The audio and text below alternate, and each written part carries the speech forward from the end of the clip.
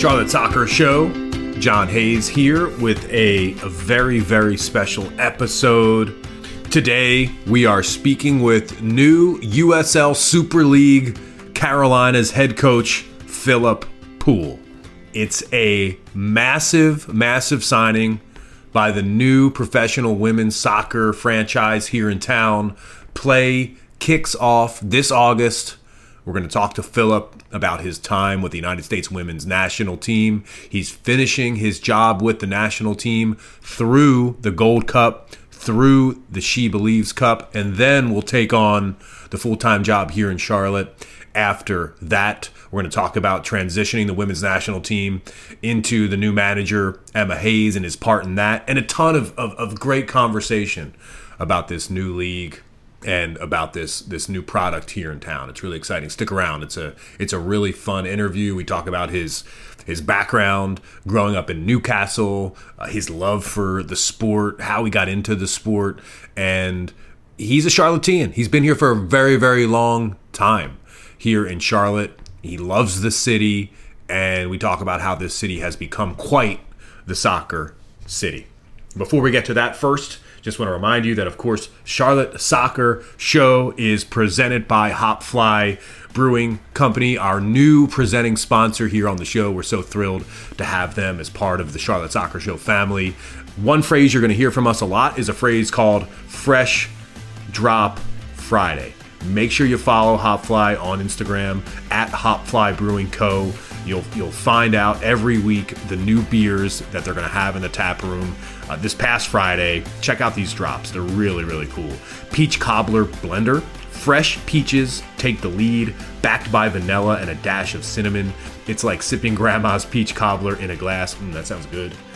Nightfall Russian Imperial Stout. A malty symphony with dark roast coffee and 90% cocoa vibes. Toffee undertones balance the intensity. It's a coffee cacao dance of complexity. And finally, Come Thirsty Triple IPA. Brace yourself for a powerhouse of flavors. The taste of melon comes with a strong punch, while its pleasant sweetness hides the ABV heavyweight. I've got a feeling Danny Brams would be in on the Come Thirsty Triple IPA. The reason why Hopfly is a partner of ours now is because they are committed to growing soccer in this town as much as we are. Hopfly is going to be the perfect place for us to come together in 2024 and celebrate the beautiful game. So now it's time for an in-depth interview with new Super League Carolina's head coach, Philip Poole.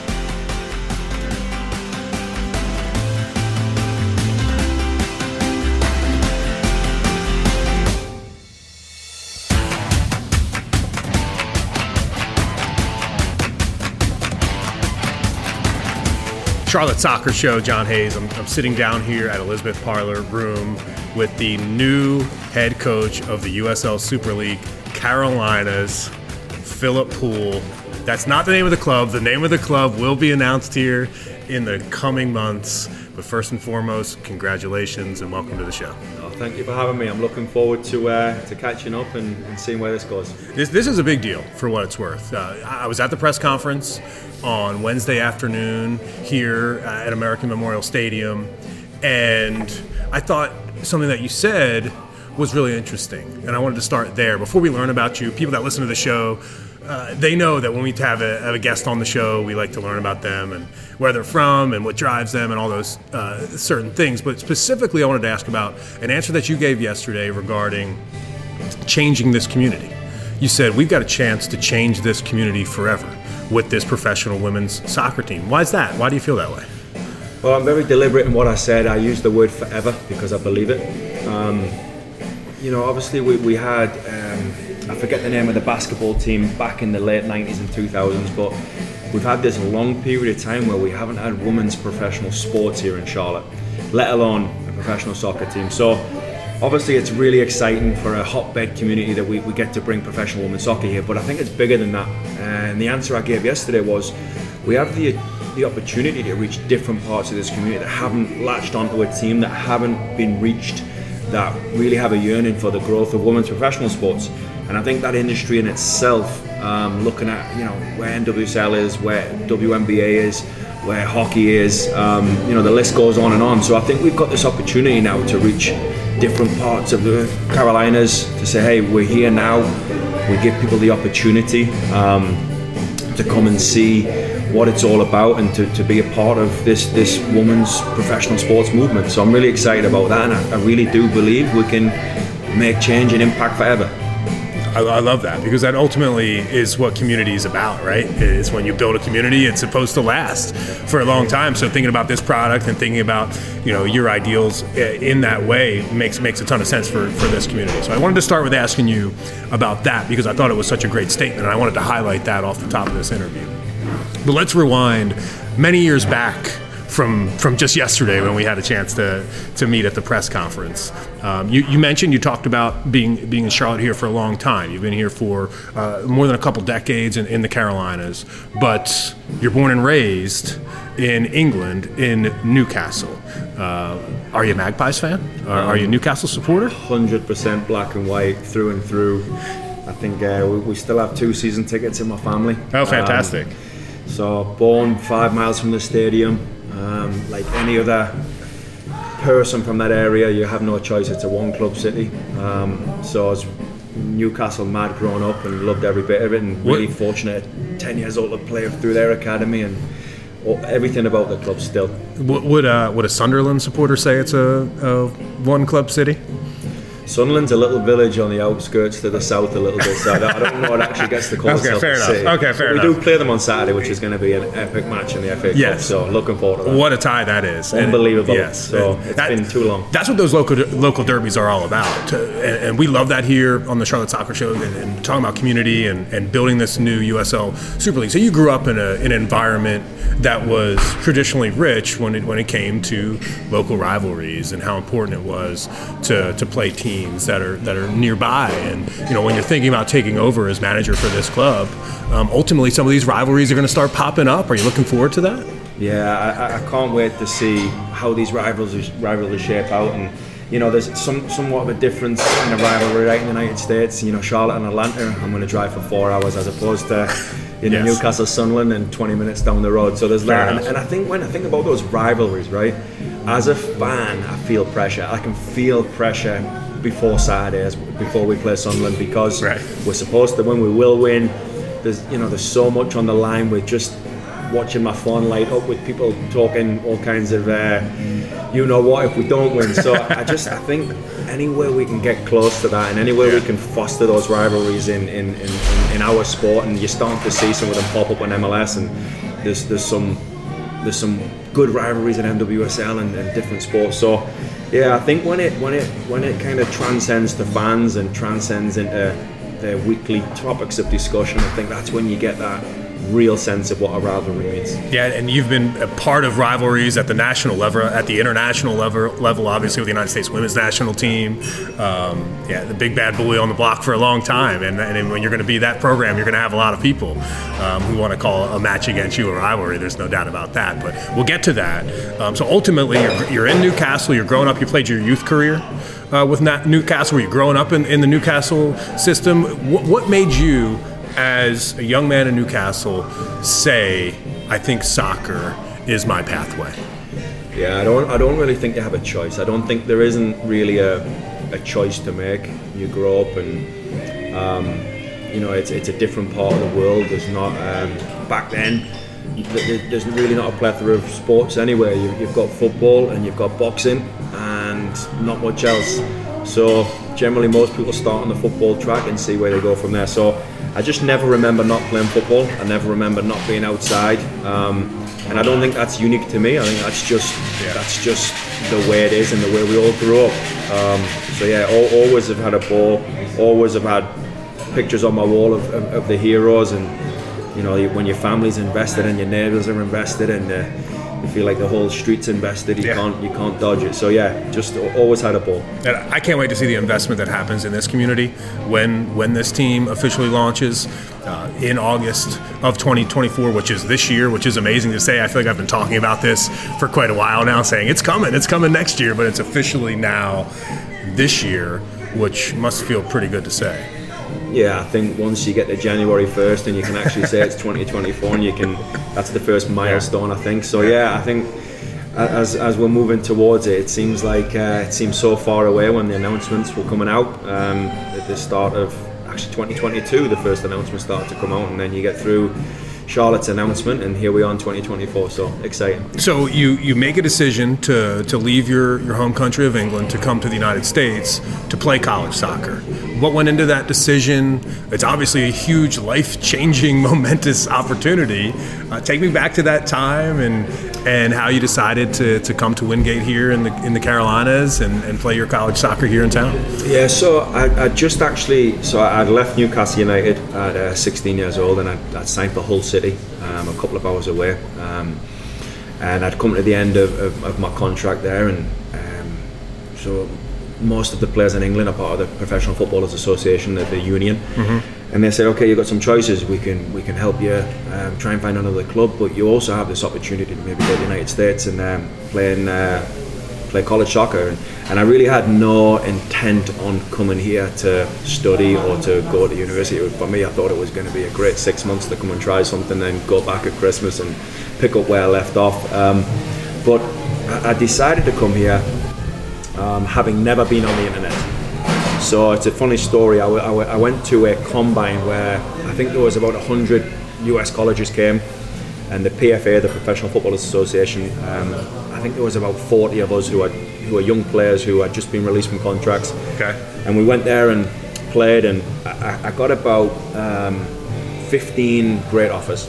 And having never been on the internet, I sat across from 15 different coaches like this and listened to what they had to say, and they were talking about SATs and GPAs, and it meant nothing to me. I had no idea. And I sat across from a gentleman called Gary Hamill, who still to this day I consider one of my mentors, someone I would give the shirt off my back to, I'd give my last dollar to, changed my life, and I'm sitting here today because of him. And you know, he's the only person that didn't mention GPA, SAT, this, that, the other, and he said, hey, I really want a good player that's going to come here and play for 4 years. Do you want to come and do that? I said, yeah, let's go, sign me up. And that's when I decided then and there. Having never been on the internet, there were some really big schools, some great names, some powerhouse names, and somehow I ended up at Wingate University in Union County, North Carolina, and my life changed the day I got here. So I met my wife there. You know, this has been home for us in the Carolinas, and I would do it all over again, even if I had been on the internet and done a little research. It's remarkable, and it also goes to show how quickly things have changed, right? Because now in this position you're in as manager of this new USL Super League team, you have a tryout this week, you have a scouting team, and all of it is being done on the internet. You're seeing every player on the internet. Everybody has a reel now. And I mean, you're not talking about 50 years ago, you're just talking about 20 years ago, and in a time, the internet obviously has changed everything, and it has allowed communities to come together. Connection is made easier, and I think that's a great example of how a pipeline can exist before that, and then exist after that as well. I've done some. This was the first year I did commentary for the ASUN League on ESPN Plus, and got to know the rosters a little bit. I have Queen's University's in the ASUN now, and just seeing the influx of talent that is coming from overseas into college soccer.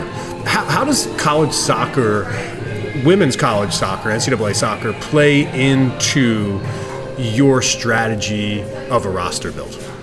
Yeah, I think it's really important, and I said earlier, right? Like even if we never left the state of North Carolina to sign a player at any level, I think we have such a great level of player here, programs here, coaches here. So I think the infrastructure here in North Carolina is unbelievable. And you look at the college soccer here in North Carolina, you just go through the list, and you know, we hear about UNC and Duke and NC State and Wake Forest and keep going. But then within an hour of where we're sitting, we have Wingate University, Catawba College, Lenore Ryan, that are all in the top 15 nationally for Division II schools. Right. You know, Wingate won a national championship a few years ago. So, you know, we all hear about the big names, but you look at what Queens have done, what Winthrops have done, UNC Greensboro's, Asheville's, the list is endless.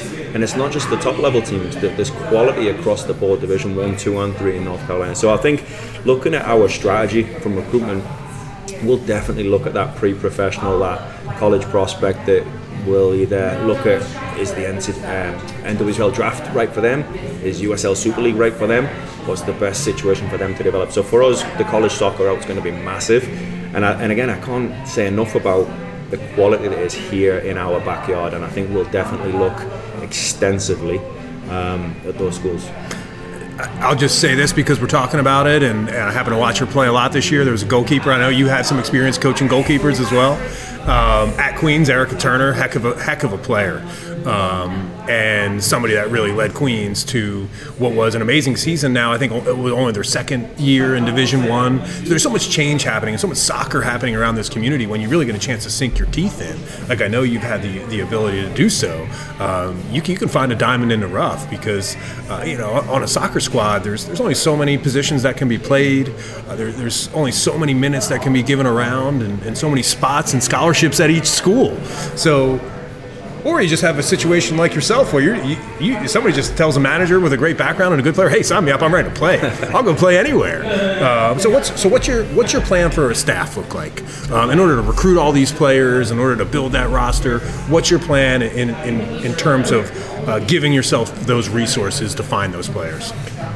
My answer is quite boring, right? That if I take soccer off the table and I plant myself as a basketball coach, or if I take sports off the table and I say, okay, we sell windows and doors for a living. I think for me, first and foremost, it's good people, good human beings. I think you can always improve the competencies of a coach or a salesperson. It's hard to improve them as people. It's hard to do that. And I think one of my pillars, one of the things that's important about me is I want to enjoy going to work every day. I want to laugh at work every day. I want to smile at work every day. So I think first and foremost, you look at the person, you look at the human being. And then in terms of the staff, we have, look at what USL is providing, right? We're providing this opportunity now to grow women's soccer, women's sports. And I think that goes hand in hand with providing opportunities for more females in the game, a more diverse coaching staff. Making sure that we are diligent in looking at different skill sets, different competencies. And then you bring it a little closer to home, right? Is that I'm certainly not the best coach in the room, far from it. I'm certainly not the best mind in the room, far from it. I think some self-awareness and some humility is good. So I have to look at my gaps and areas that I need to improve or be aware that I fall short. So I feel like the human being's massive. I think plugging my personal gaps and areas of weakness is massive. And then I think, again, the diversity, the competency, the energy is going to be massive. And then there's an experience piece, right? You have a choice to make, and we have different positions on the staff where experience is going to be key. We have staff members that I'm kind of profiling to say, you know what, energy, enthusiasm, and youth and drive is going to be key as well. I think you've got to have different people in different roles, and you've got to put them where they're going to be most successful. So the staffing, recruitment and search is well underway. I'd hope to get some information out sooner rather than later on at least a couple of key hires. I'm excited about that process and put just as much time into that as trying to sign a centre forward or a goalkeeper or a centre midfielder. I think we have to get everyone in the building right. One thing I love about the USL Super League is its connection with USL. And on the men's side, the USL Championship, obviously USL League One, the Charlotte Independents playing in USL League One. We talk a lot about the Charlotte Independents on this show. Talk to the players, talk to, of course, the manager, Mike Jeffries. Is Coach Jeffries somebody that you can lean on, collaborate with now in this role and kind of pick his brain about working in USL as a manager? Mike's unbelievable. Not is he someone that I will, someone that I already have several times. Great. I can't say enough about Mike. So I worked for Mike in 2014, 15, 16, so the original first 2 years of the club, and didn't know Mike before then, heard a lot about him, knew about his career, but actually seeing Mike work and seeing how he is able to develop players, how he's able to run his environment, some of his non-negotiables, some of the things that are important to him. I've had the opportunity to see it firsthand.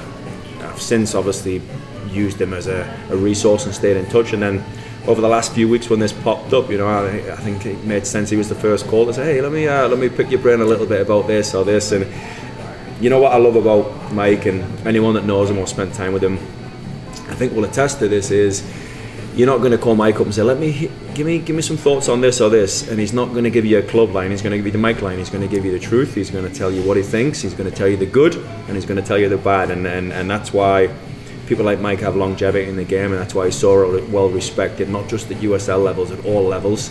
And Mike's been phenomenal. He has. I mean, and the way he runs that program is fantastic. And man, we're still heartbroken that the way that the final ended up at the end of last year. But I know the squad's coming back, and obviously they're going to put their best foot forward to get back to that final and bring the trophy home. So obviously people are going to be talking about trophies. People are going to be talking about having success with this new team. I'm not ready to go there yet. 9 months away. But for you, are you thinking about success already? Are you thinking about your goals as far as getting into this league and winning football matches? Because in the sports industry, right, and you see this all the time, there's drama around clubs that are not performing well. All of a sudden those clubs start winning football matches and the drama somehow fades away. So obviously a winning culture is unbelievably important, but how do you balance creating this new squad and trying to develop talent and turn the program into exactly what you want it to be, but also realize, hey, let's string together some W's and start off as a winning program as well? I struggle to articulate this sometimes, but I think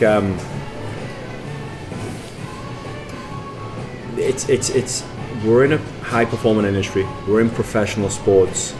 The number one goal, and anyone that sits across the table for you and tells you otherwise, the number one goal is to win. The number one goal is to win games. It's always there. It's ever present. It's. I think now you go to that next step and you say, you know what? There's a process here, and there is a journey. There's an A to B component.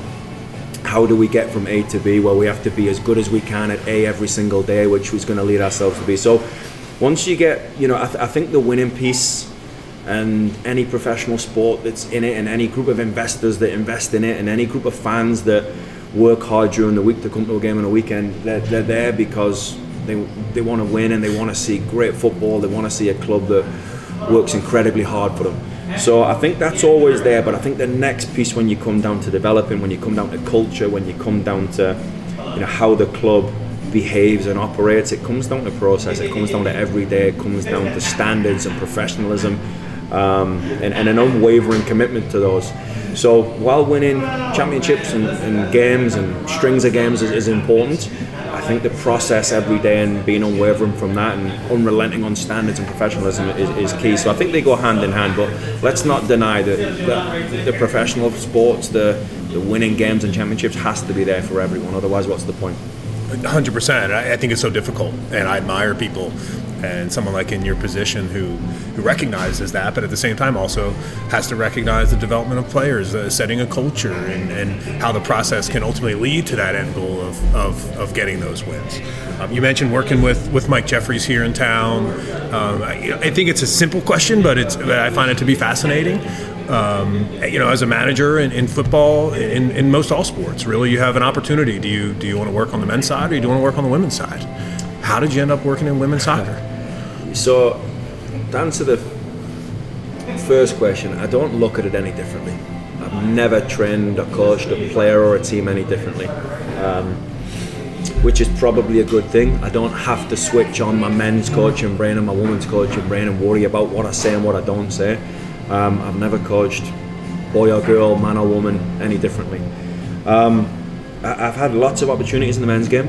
I was fortunate, I actually went through World Cup qualifying campaign with the Puerto Rican men's national team. Strange how it happened, but that how did it happen? So it's funny. I was the assistant coach for a few years with the Charlotte Eagles. So the team that was before the independence. Was Jorge Herrera still? He was. What a legend! Yeah, we handed out our first award of Charlotte Soccer Show history. We called it the Soccer City Legend, and we said, Jorge, you're the guy. You're a legend. You're going to get this first award. What a play, by the way! and you know what? I don't think that you've spoken to anyone or will speak to anyone that will say anything different. Is I think about Jorge and I think about the person before the footballer. So listen, his football stands up anywhere, and all due respect to the Eagles and the Independents, could have played way beyond that level and should have. But as a person and a human being, unbelievable. I've got a lot of time for Jorge, spent a lot of time with him, and just unbelievable. So Jorge was there at the time. We had a goalkeeper called Terry Boss, who's now the assistant at Austin FC in MLS. He actually was goalkeeper of the year, USL Pro goalkeeper of the year while here in Charlotte. And he'd played for the Puerto Rico Islanders for a couple of years. And because of the way it works with FIFA, residency on the island gets you clearance and criteria to play for their national team. So there's a lot of players that back then played for the Puerto Rico Islanders, which was a pretty successful USL club, that kind of matriculated to the national team. So Terry was one of those. So such is this game and life that they didn't have a goalkeeper coach, and Terry said, hey, I've got a good goalkeeper coach in Charlotte, it'd be great. So jumped on a plane down to Puerto Rico, and there you are. And you know, the best part of it is it was a great experience. You know, playing against we played against Canada in Toronto, and played against Spain as well. Right at the end of that, the real Spain that had just won World Cups and Euros and stuff. Amazing. But there was a game where the head coach Justin Campos, we were playing Canada in Toronto, World Cup qualifying, and his paperwork had been denied at the border. And they wouldn't let him in. So then I go from kind of part-time hanger-on assistant coach to now I'm coaching the Puerto Rico national team at BMO Field in Toronto, Dwayne De Rosario, just all the household Canadian names, and we actually drew 0-0 away, and we should have won right at the end. So that's my claim to fame in terms of international management in men's footballers, that we should have beaten Canada in Canada 1-0. And we had a goalkeeper that we grabbed out of a Division 3 school, because we lost Terry to a concussion, and the kid was a backup at a Division 3 school and made his national team debut in Canada. It's the wildest. It almost sounds like a fake story. It's a wild story, but it actually happened, and it's one of my claim to fames on the men's side. So yeah, loads of opportunities on the men's side, and offered one recently in MLS, and you know, I don't look at it any differently. One of the major reasons for sitting here today in Charlotte is we love it here. From the Carolinas, my family are so happy. I've got 3 daughters that are part of this community. My wife is a newly qualified nurse, so she kind of went back to school and she's found a great job that she loves. So for me, you know, men's game, women's game, all the same opportunity to me, but the chance to be here in Charlotte and the chance to kind of get this club up and running and moving forward, you know, that's where I am for now. I'd never say never, but again, I don't look at them any differently. It's funny because Charlotte is a transplant town. There's no doubt about it. You know, the population, it just continues to grow, and specifically over the last 15 years or so, everything's fast forwarded now in the last 5 or 6 years. But I've seen that happen a lot, including myself, where when you get here, an opportunity might come up somewhere else, but then you think about it for a few minutes and you say, well, I really don't want to leave because I'm enjoying my life here. And I mean, that's got to be, when you take a job in a city where you want to be, that has to be almost as fulfilling as any other job that maybe you could have gotten, even if it was something that many people from the outside would consider a better opportunity. It's the life of a professional sports coach, and I can't believe we've managed to stay here this long. So, you know, I had so many wonderful opportunities put my way, and you know, again, been really fortunate to work for US Soccer with the women's national team. And while I've spent way too long in airplanes and hotels around the world, I've been fortunate that we've never had to move the family out. And different jobs I've had, different places, and I've turned a lot down where I'm looking in the mirror saying, I must be crazy. That's the next logical step, and it's what makes sense. It's what everyone else would do. And I've had GMs and owners and coaches say I'm insane and my career's going to stall, and you never know where those opportunities would have gone. But I've just been so lucky that we've not, as a family, yet had to leave Charlotte, and we've come close a few times. And you know, you get down to the 11th hour when you have to look your wife in the eye and kids in the eye and say, okay, what are we going to do here? We're going to take this amazing opportunity, and some of these opportunities would have been unbelievable, but there's a reason we're here, and you know, now this opportunity comes along and it's exciting. So the women's national team, right? And before, you know, you talked about traveling all over the world, right? When I'm thinking about the United States women's national team, I'm thinking about the Taylor Swift Stadium Tour before the Taylor Swift Stadium Tour existed, right? I mean, this women's national team was the not only U.S. Stadium Tour, but international as well. Where this team went, soccer supporters followed. Everybody from around the globe needed to get eyes on this program to say, what the heck are they doing and how are they accomplishing exactly what they've accomplished? So I wanted to learn about your foray into the U.S. women's national team and what your career looked like there and how you developed as a coach when you were there. Yeah, I mean, where to start, right? I mean, I think when you know my time is coming to an end, right? You know, because you're still going to through the She Believes Cup, right? Yeah, we have the Gold Cup coming up. We have She Believes coming up. I will officially step away on April 30th. So we'll kind of have a hybrid role until then. I think it's really important that we transition and hand the team off to Emma Hayes in the most professional way. Love it. Not with me in mind, not with the club here in mind, but with the players in mind, right? Like we have some work to do. We have a target. We have a huge few months ahead of us because the Olympic Games in Paris is coming up. So to kind of cut and leave, you know, for me it wouldn't sit well with me if I was a player with so much transition going on. But to give Emma the best possible chance to be successful, I think that's important. So yeah, not quite done yet. But where do I start? Is that I answered this question a couple of days ago. Is that we could talk about the Olympics, the World Cup, we could talk about some pinnacle moments, but I will remember my time being around the players, being around the people. You know, with all respect, just normal, good, honest, hard-working people that happen to be some of the best players in the women's game in the world. And, you know, the thing I look at and take away is the competitiveness, the will to learn, the will to improve, the inquisitiveness, the honesty, the humility. You know, to have lived behind the curtain for an extended period of time, you realise that these are footballers like any other around the world that want to succeed so badly, that want to improve so badly, and just an amazing group of people, amazing group of staff. I mean, some of the people I've had the chance to work with and some of the opportunities I've been given, not just from the soccer staff, but from people you've never heard of behind the scenes that are integral to how the operation runs. So I think I'll look back fondly on the intimate moments with the people, with the players, the stuff that you're so fortunate to see behind the curtain. But there's no denying, I mean, what an amazing job, what an amazing experience. And you know, a friend of mine likens it to say, you know, there's only really one other job in the world that's like it, and that's probably being there. I mean, with all respect to everyone else, it's probably being the coach for the men's Brazil national team, expected to win every game. If they don't win the game well, they get criticised. If they win the game ugly, they get criticised. If they lose, life is over and no one has a right to beat them. Some of the best players in the world, unique style, how far Ronaldinho and old Ronaldo and Neymar's reach go far beyond football. So, you know, people have compared it to say it's the same lifestyle, it's the same expectation as that. And, you know, we all know what this year has been like, and we all know this year did not go as planned. But you look at the small margins of being at that level. You know, not a lot of people know this, but you go to a World Cup and you come home and you don't lose a game, by the way. Right, and that's one thing which kind of stops people in the discussion. We didn't lose a game. We have the lowest goals against, expected goals against, or XG. We have the highest XG in terms of goals we should have scored.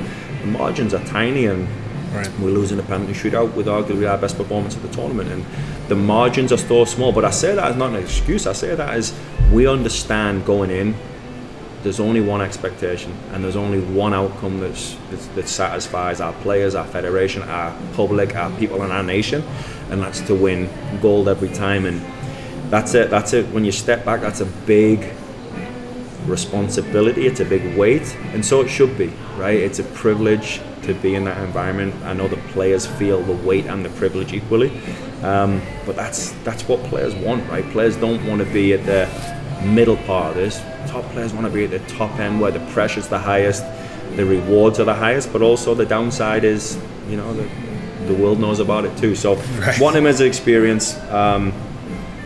You know, I'm sure I'll look back at my time there with nothing but fond memories and great relationships with players and staff and everyone involved. So it's just amazing. This is my last question. Don't hold me to it if I ask one more follow-up. But I wanted to get to this when we were talking about the national team, because from where I sit, I think about it tangibly, where it's like, okay, now you're taking over this women's professional team in the top tier, and you've been working within the U.S. soccer system, and you know potentially what the youth teams look like and who's coming up through the system and who might be looking for this next opportunity. Is there a way for you to kind of take advantage of that U.S. women's system, that youth program, and to know kind of who's coming along to target people for this roster build?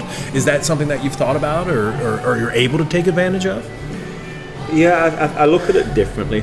I look at it like I've been so fortunate to, I'll use the expression again, to kind of take a look behind the curtain and see what's really there. And, you know, so all of these players are on different career trajectories, different tracks. They develop at different times. But I think the most valuable thing I can take away is I know what the best look like. I know what the best looked like at 17 and 16 and 18 and 20 years old. I know what the best looked like when they were 14 and how they look now when they're 26. You know, I've been fortunate. I've been with Mallory Swanson since, you know, one way or another in different teams from 14 to now. I've seen Lindsay Horan from 15 to now. So I get like a little inside track on saying, okay, that's how the best look when they are at the top of their game. That's how the best looked when they were 14 and still growing, and that's where they looked at different junctures. So rather than pinpoint, you know, some of these young players, and again, they're all at different parts, it's more important for me to kind of get a glimpse of what it looks like, and then, you know, connecting it back to this community and this part of the country and our region is, this is a hotbed, and I believe here in Charlotte alone, we've got several players of super high potential that we will investigate and look at to say, okay, is this the track for them? Do they want to get on the professional track early? When we start, you know, zooming out the lens and you look at the Greensboro area, the Columbia, South Carolina area, the western part of the state, Asheville, and there's players all over the state of super high potential that go on to amazing things in college soccer, then on to professional soccer, and now we have the platform for those players. We have the opportunity for those players if they so choose it, and we will look to you know, bring in some really high potential young players that may actually choose to forgo college and become professionals, and now we have this for them in this part of the state in Charlotte. So really excited about that. But yeah, I do get a look at what the best look like. Fantastic. And I think you know, as this new pathway emerges, you know, that just means opportunity, and I think that you're going to see a lot of women out there who recognize that opportunity. I'm excited to see who signs on board and see this club come together. And you know, what's happened in the last month or so here in Charlotte is there's been an infusion of English management. You said yesterday at the press conference you're a proud U.S. citizen. Dean Smith can't say that himself just quite yet. Maybe he will someday. Who knows? But you know, as far as just one final question about Dean Smith being hired here to manage Charlotte FC. You know, a couple English-born managers coming to our city now to manage our squads. I'm a fan of English football. I think that's a great thing for this community. And if you were to, you know, maybe things have changed, but you know, typically an English manager would, you know, have a stereotype or have a profile. But is it proud for you to be here with Dean and kind of be leading two organizations within the city? Yeah, so I mean, I'm very proud of my English roots. I'm very proud of where I'm from. Obviously, we started out massive Newcastle United fan, but I actually take my citizenship of this country very seriously. It means a lot to me. When you stand in front of a flag and put your hand on your heart and swear and pledge allegiance to the United States, you know, it's heavy, right? And I'll never forget that day. But you know, looking at what FC are doing, I actually think this is a really, really intelligent appointment, really unique appointment. I think. With all due respect to the last two head coaches, both very different, both different levels of experience, from up and coming and very animated to a little more experience as an assistant and kind of thrust into a role where he did really well. Now I think you have the experience of Dean, you have the pedigree in terms of leading groups at different levels.